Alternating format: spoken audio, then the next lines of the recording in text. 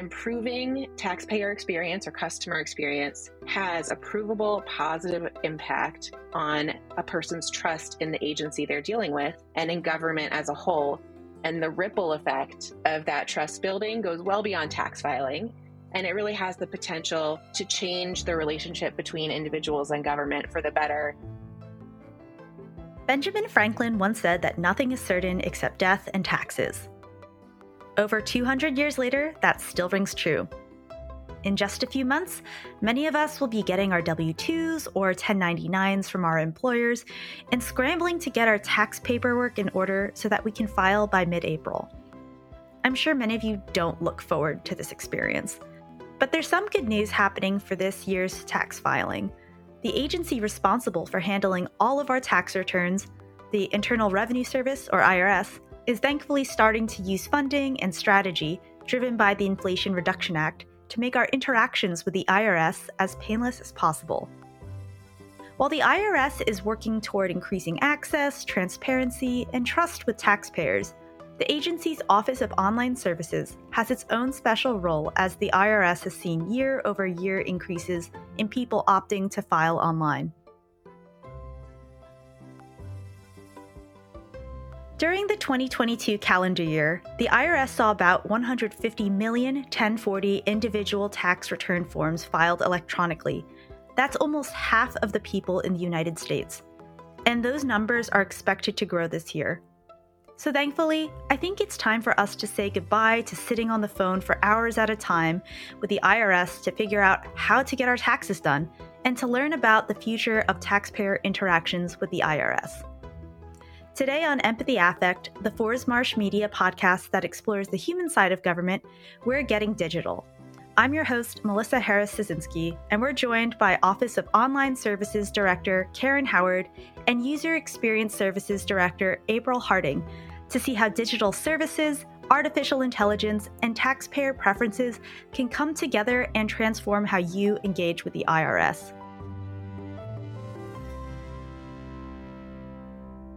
Karen and April, welcome to Empathy Affect. It's wonderful to have you on the show today. Thank you for having us. Yeah, thanks. It's great to be here. Yeah, so I'd love to start by getting to know your office, the Office of Online Services, a little bit more. If you look at the arc of history with the IRS, a lot of the biggest milestones that the agency has reached over the past decade plus have been in the digital services space. Your office has a big role to play in that, obviously by the title. So how have you considered this history, such as the different calculators and resources you've launched, when you think about the nature of your work and the mission of the IRS? Sure, I'll be happy to provide some context there. So anytime you're looking ahead to where you're going or where you want to be, it's always prudent to look behind or back to understand where you've come from, where you've been, what's occurred, and what's been done. You really have to ask yourself with an extreme amount of candor, what was successful and why, what failed and why, and what happened that was okay, but could have been a lot better. Somewhat of a retrospective. The usual suspects are organizational readiness, budget, timing, lack of understanding of the true business problems and use cases, the right talent, unknown upstream dependencies or downstream dependencies, and, necessary business processes. I think the biggest and most crucial piece is how the users and customers really experience and the journey, how it's different today than it was back then, and how those tools have or need to evolve to address the experience gaps, or if we even need to bring in new tools to develop to replace or complement existing ones. Certainly. I can't let you two escape today without also talking about your backgrounds. I think it's notable that both of you have come to the IRS after spending your careers largely in the private sector.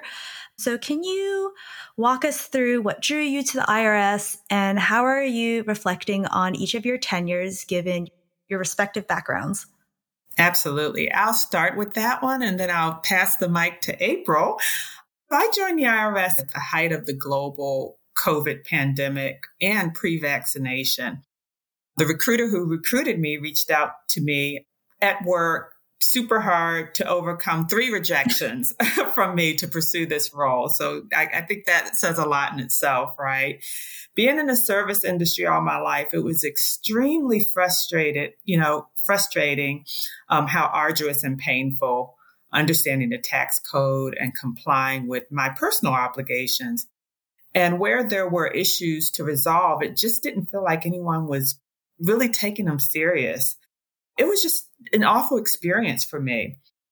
Once I got beyond my personal experience and started to think bigger, and all the emotional experiences that I had with the IRS, I decided that I could continue to complain about what they could or should do, or I could really become part of the change that I wanted to see and leverage my skills and expertise to be part of a solution that would benefit every American, I believe. I really began to think differently of how I could really get into the belly of the beast, so to speak, and make an impact and difference that was truly memorable as a capstone to my career. April, did you want to chime in on that one? Yeah, thanks, Karen.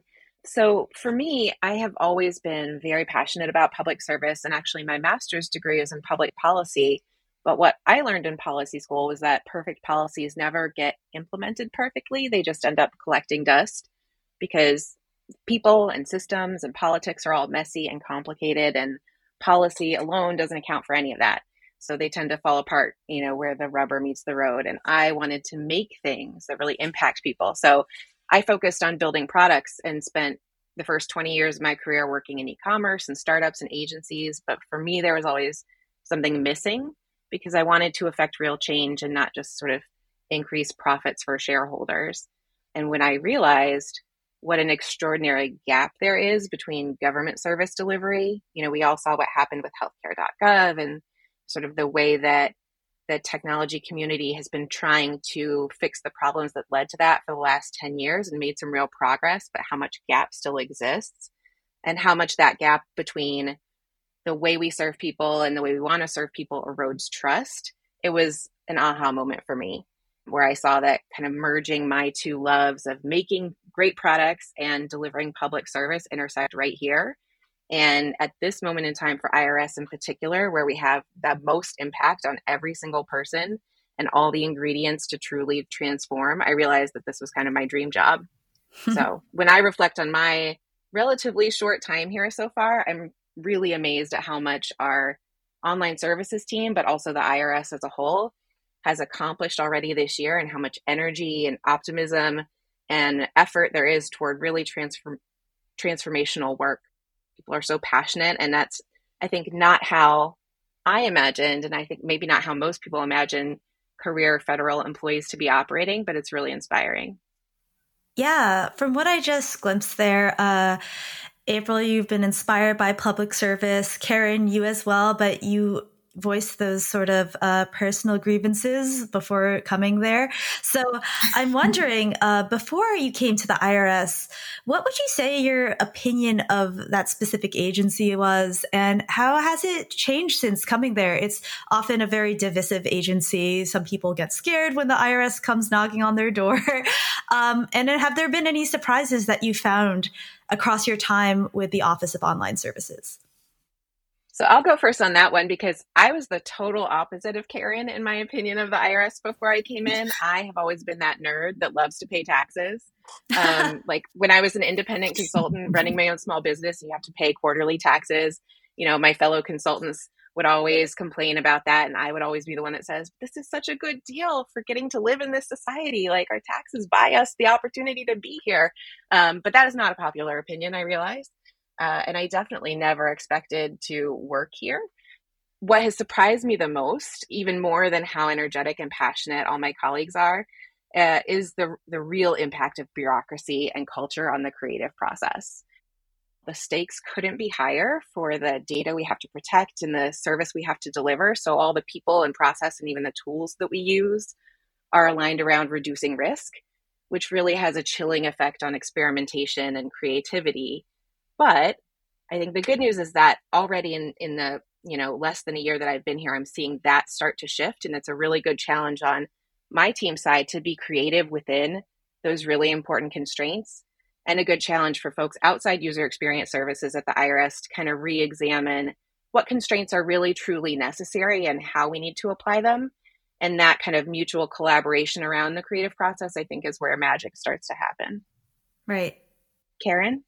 Yeah, so I think I conveyed a little bit my initial interpretation, which I don't think is, or feeling around the IRS. I think it's probably consistent with most people's, right? There's a brand associated with the agency around enforcement, compliance, and intimidation to some point. But since joining, I learned that the agency is so much more than that. It's so much more than just enforcement, compliance, making the experience when you receive or have to reach out to the agency, or you receive a correspondence for the agency, is just a small part of what they do. A large part of what that I didn't realize of what the agency does is around benefits administration. And joining during the pandemic, I got to really see that play out several ways. Most people recognize the economic stimulus payments. The agency generates those, and a lot of the credits that we work hard to make sure that people are aware of, and how much harder we're working to make sure they take advantage of them. Support for disaster areas. You really don't associate the agency with those. You associate them with, paying your taxes. And if you don't, there are consequences.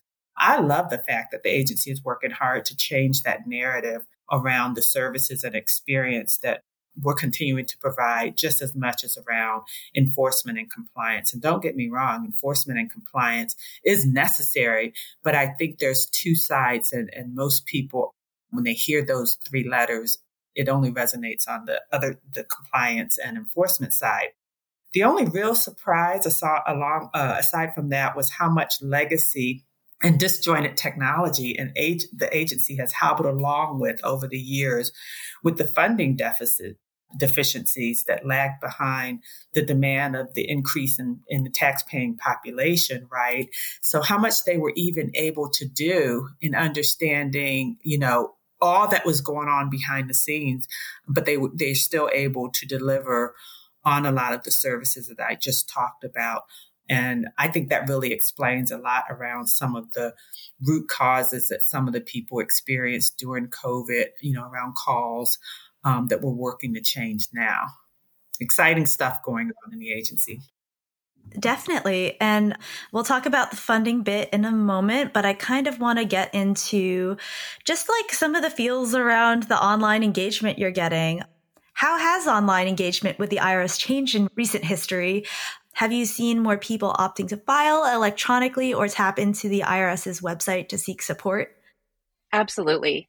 Like every industry, people are more online with us with each passing year, and our website activity goes up as more information is needed every time new programs or benefits or tax codes change.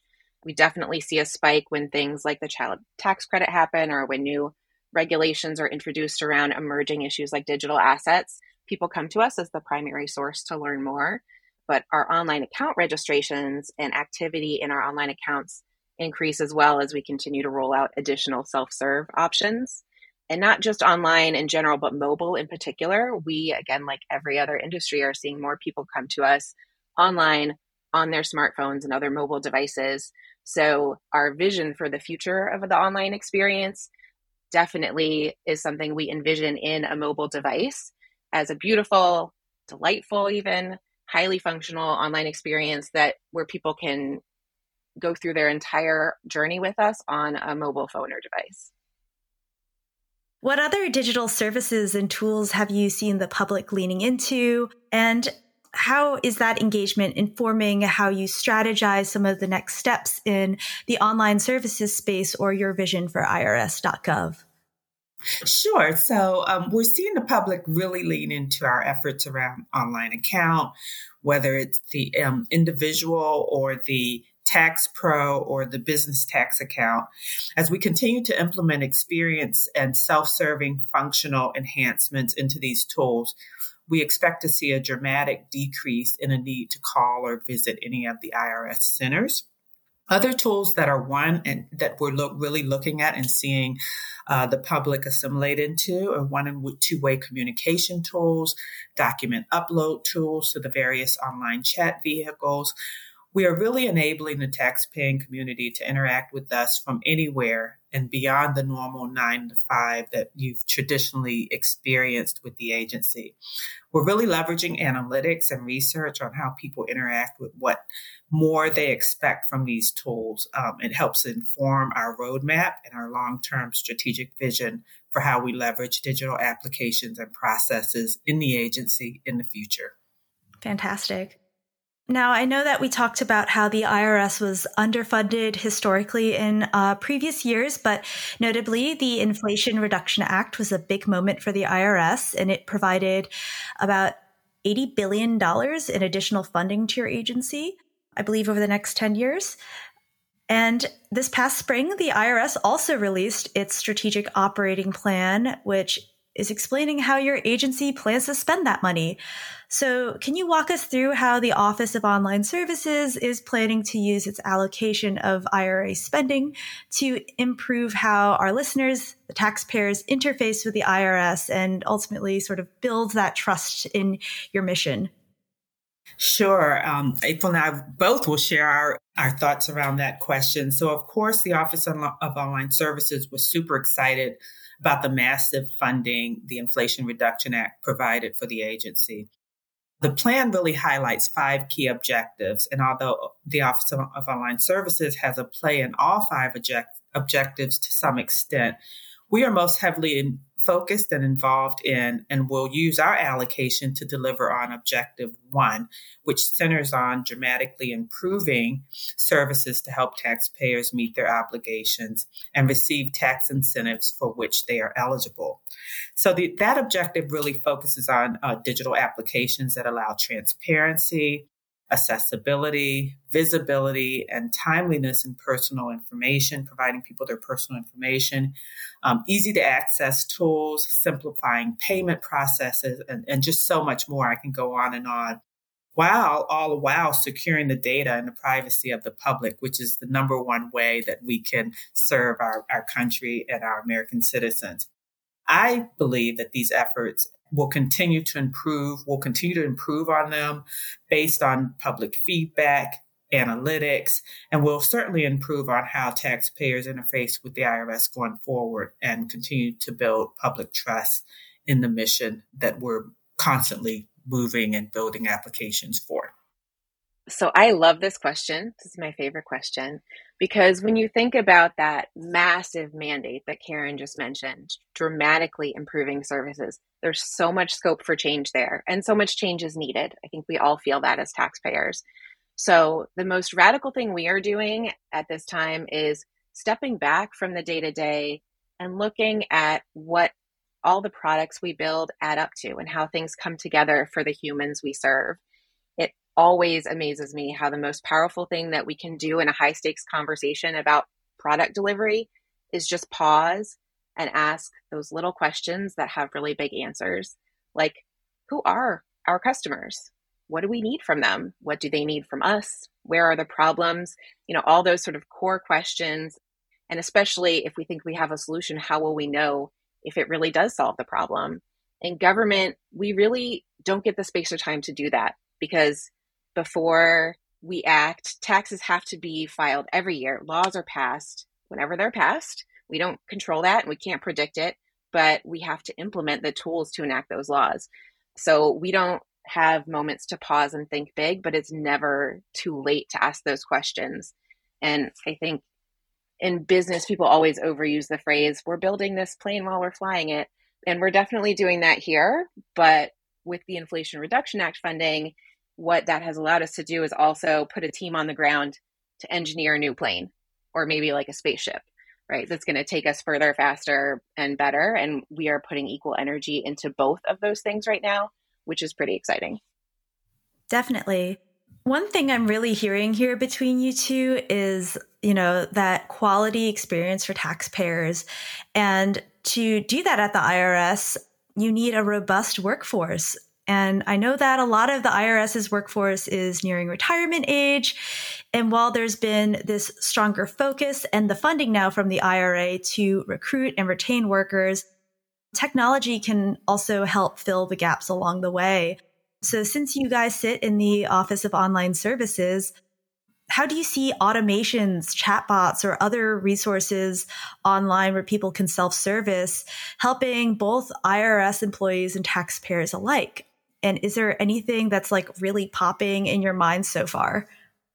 Yeah, it's a big conversation, certainly for us, just like it is around government. All those things that you mentioned, automation, chat in particular, but just generally the idea of harnessing new technology to scale how we use knowledge and how we do research. We see those as things that can absolutely make our human resources more effective and efficient, because we all know the tax code is complicated, right? And there's a lot to know, even if you work at the IRS. But it's hard to imagine a future in which machine learning replaces the kind of human intelligence and experience that's necessary to deal with all the nuance of taxes. So I view the technology that is now available in the marketplace as a supplement that can really support the people, because the paintbrushes are only as good as the artist holding them. And that's kind of how I think about machine learning and AI.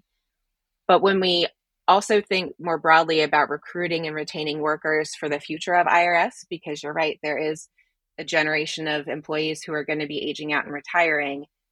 From where I sit, and I think probably throughout the civic tech community, the thing that we need most is not necessarily tax people, but technologists and product people who have the digital tech experience and discernment to make choices about what to make and how to make it for the humans that we serve. And we absolutely need automation and AI and modern tools to do that. But also we need processes for recruiting the right people. So what definitely works best to get folks in the door is the streamlined critical pay program that brought on me and Karen, actually. That cuts through a lot of red tape. Direct hire authority is really important for us too, to be more competitive in terms of timeline and process. But to get technologists and product folks and people who build tools into government, more than process, what brings people in the door is passion for public service and an opportunity for impact at scale. So when I think about recruitment, my focus to get the designers and technologists and data scientists that we need is delivering to those folks on the team the space and opportunity to really make that impact and do meaningful work. Because if we can give people the chance to serve using their craft, we'll never have trouble keeping or growing our team. Awesome. So I want to pick your two's brains on your perspective around IRS employees and taxpayers, since they need to engage, just piggybacking off the last question. So how are you considering the intersection of the employee and taxpayer experience, especially as the IRS onboards new personnel? Yeah, so I'll jump in on that one too. To be honest, we have a lot of work to do there. When we bring people into IRS from outside of government, the culture shock is very real. And the way that we onboard folks does very little to help with that. And often it really highlights the cultural differences from the day that people arrive. There's also an internal culture shock when we hire from within government, but bring people into online services where we're trying to operate like product teams in the outside world and be more agile and utilize a lot of skills that are really new and unfamiliar. It's a big shift. So right now we handle that part of our employee experience by making up for a lack of standardization and a huge cultural shift in process with a lot of one-on-one mentorship and peer support and apprentice style learning. But we're trying to get better within our team. And I think IRS as a whole, there's a lot of energy toward improving the employee experience, but the problems are really big and we have a lot of folks on the team. The irony of our work in user experience is that we spend all our time thinking about people's experiences and the moments that matter and the root causes of things. So we definitely see the problems and can start to see the solutions more immediately, which can be frustrating because we see what's going on, we know how to solve it, but we only have so much time and energy and we have to choose where to spend it. And so far, we are all in on the taxpayer experience. We are here to serve people and we're going to absorb the complexity of the employee experience for now, but keep an eye on employee experience in the long term from our team's perspective. But luckily, one of the core objectives of the Inflation Reduction Act strategic operating plan is improving employee experience. So from a beyond online services perspective, we know that our HCO team is working really hard to think about transforming at scale across all those processes and systems. Going back to AI real quick, AI has been in the spotlight generally lately. So how are you and the IRS broadly thinking about this emerging technology when you're building out your online services? Yeah, this has been an interesting topic and one that I've been well involved in. But first, let me start by saying, AI is not new, right? It's been around almost 3 decades. What is new is it's certainly getting a lot of buzz as it begins to transform public and private sector organizations and go more mainstream. So I think what we're seeing is a realization of the possibilities in sectors that traditionally haven't looked at it, invested in it, and believed in it. Those possibilities and looking to automation to help support increased productivity, increased efficiency and effectiveness, I think is where we have seen, and we've started to see the agency really focus on that. So more internally, online services is looking to artificial intelligence to fuel a lot of the digital applications that we're working towards. So our chat efforts to assist taxpayers in real time or near real time responses or solutions to their most common problems or queries. We're also looking to leverage it in our analytics efforts. April might have a couple of words to say about that, but really to help us uncover behaviors and anomalies to address taxpayer needs more proactively and to address their expectations with new, existing, or re-engineered processes and digital tools.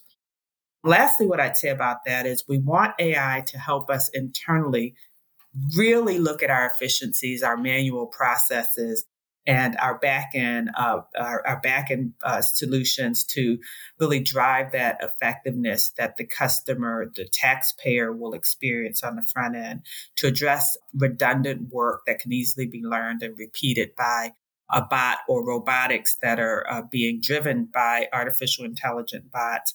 I think that's where we're starting to, and we'll continue to see more and more as we, look at AI, but also look at ethical AI and how we can be, take our time to do it right. You get really one chance to do this right to get trust from taxpayers. And so we're being very methodical, very intentional, very cautious, but we recognize the benefits and we're starting to use it in areas where we know we can get great learnings and apply it across the agency.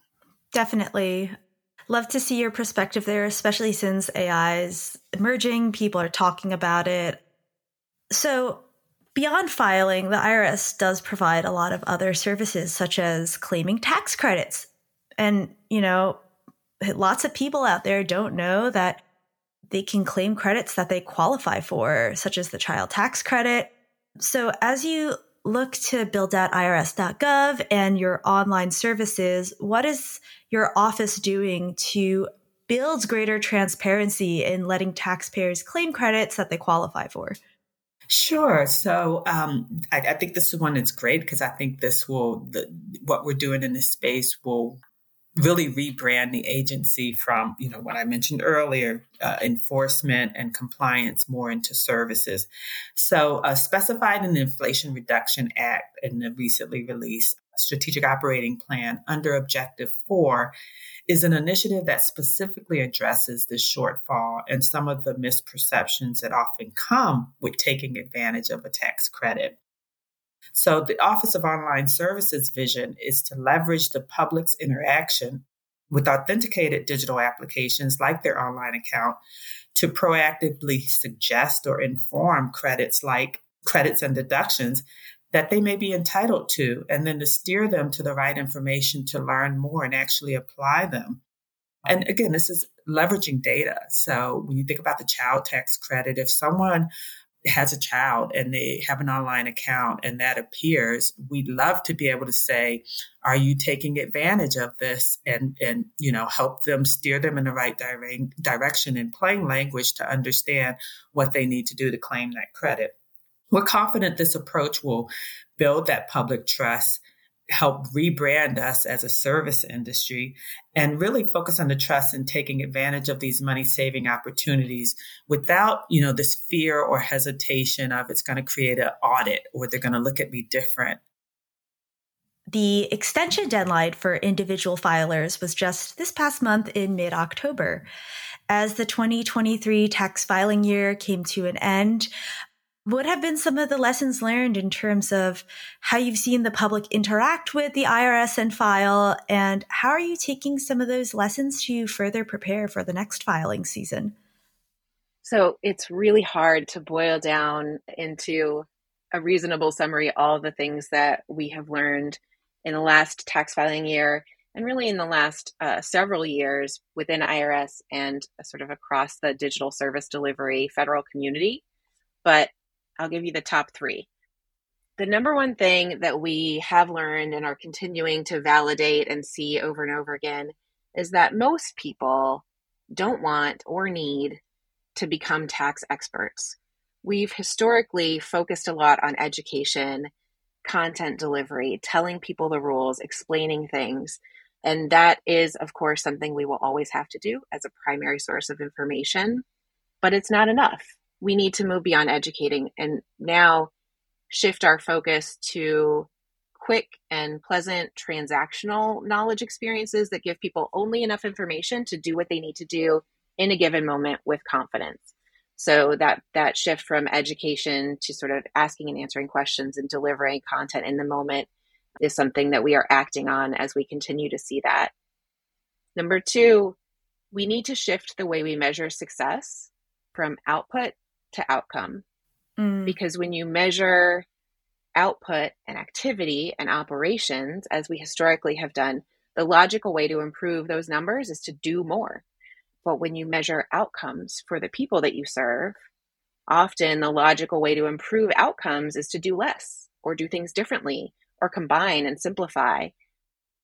And the third one that is very inspiring to me, I think, and great cause for optimism is that we have learned that trust is possible and increasing trust is possible. We see within our own in-house user research and from other agencies and from OMB and from social sciences in general that improving taxpayer experience or customer experience has a provable positive impact on a person's trust in the agency they're dealing with and in government as a whole. And the ripple effect of that trust building goes well beyond tax filing.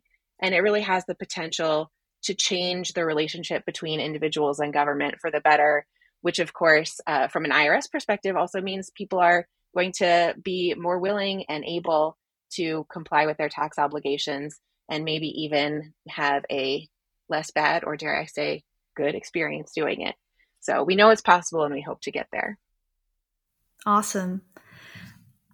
Say our listener is an everyday taxpayer who may dread filing their taxes or engaging with the IRS. What's your final message to them to let them know that they can trust you? I can speak to that a little bit. I think as we continue to develop self-service tools and making information transparent, and even the things that we're working on transparent proactively, I think trust builds just by communicating more in plain language, providing services that they can easily access and get the help they need without waiting, without feeling like they're getting part of the solution. One of the things that we're really turning our focus on is, which I think kind of supports the question you just asked that April answered, is how are we addressing scammers and bad actors that are exploiting people's ability to gain more trust with the IRS to do bad things, right? To exploit vulnerable populations. And I think as we're now getting out in front of that, leveraging data, leveraging AI to understand, how are people using the trust that's building with the agency to exploit? I think as we continue to publicize and make noise around the things that we're doing in those spaces, people will feel much more comfortable working with us, providing us information, because it'll be about protecting them and less about compliance enforcement that traditionally they've associated with the agency. Yeah, it's such a tricky one because I think ultimately the proof is in the pudding, right? We can tell people we're working for them. We can tell them we're delivering for them. We can tell them that our focus is on closing the credit gap and making sure they get everything they're entitled to. And that's all true. But what I would ask, I guess, is for people to watch and see what happens in the next filing season, but especially the next 2 or 3 filing seasons. They're going to see real change, real impact. We are making things easier and smoother and better and clearer. So give us a little time because we are here working for you. I will add to that also. This just came to mind. Traditionally, it's there's this narrative or this perception out there, and to some extent, maybe it was true that high wealth, high dollar people were not being addressed with the IRS as lower and middle income. And I think as we're beginning to see that now, right, that, hey, the integrity in the system, the fairness, I think that's also going to be a way for people to start saying, oh, this is the change that we had hoped to see, we never thought we would see, and it'll really help build that trust. That's very true. So we've talked about keeping the high income accountable, preventing scams, making sure that anyone can reach out to the IRS whenever they need. It sounds like there's a lot of great things coming. And I'm so grateful to have had you two on the show today to share your stories and to give our listeners a sneak peek into all the good stuff coming down the road. No need to be afraid of the IRS. Thank you. Happy to have been here and been able to help spread our story. Yes. Thank you so much, Melissa. Thanks again to Karen, April, and the IRS Online Services team for giving us a glimpse into the changes that are happening now and those that are coming down the line to thankfully make our interactions with the IRS so much better. I also want to give a special shout out to our show. Some of you who've been around since the beginning of Empathy Affect may know that we launched the show a year ago in November 2022. Thank you to all who have joined our conversations along the way, and thank you to our guests who have made all of our episodes possible. We'll be coming to you with Season 2 next month in December, kicking things off with a discussion around the Environmental Protection Agency's work promoting environmental justice. I hope you'll join us, and in the meantime, make sure to follow, subscribe, share the show with your friends, and celebrate with us during our anniversary. Empathy Effect is a product of Forrest Marsh. You can reach us at forrestmarshmedia@forrestmarsh.com with any feedback, questions, or inquiries. If you want to know more about today's guest, are interested in participating with Forrest Marsh, or becoming part of our community, check out our show notes for more information.